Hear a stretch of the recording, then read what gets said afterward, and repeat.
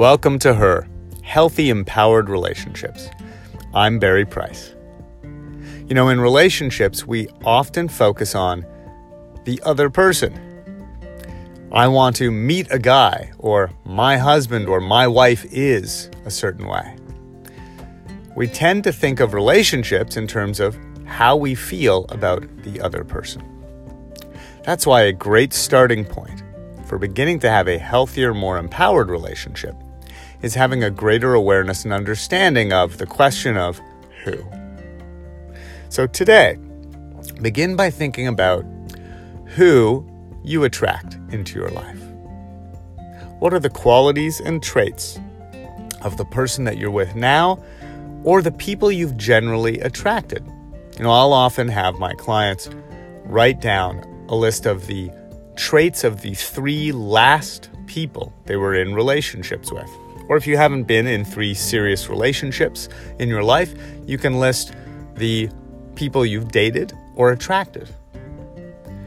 Once we have an idea of who we're choosing and also whom we're attracting, you can begin to look for commonalities.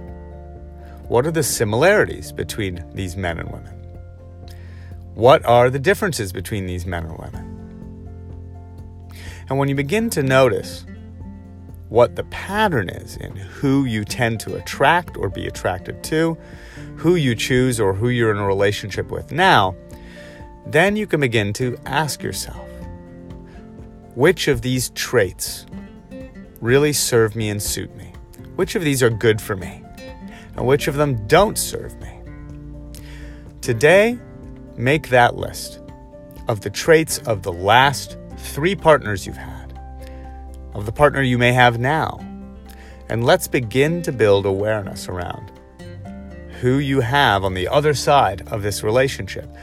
Back in the days where we had landlines, cord telephones, we'd say, who's on the other end of this line? The person on the other end of the line.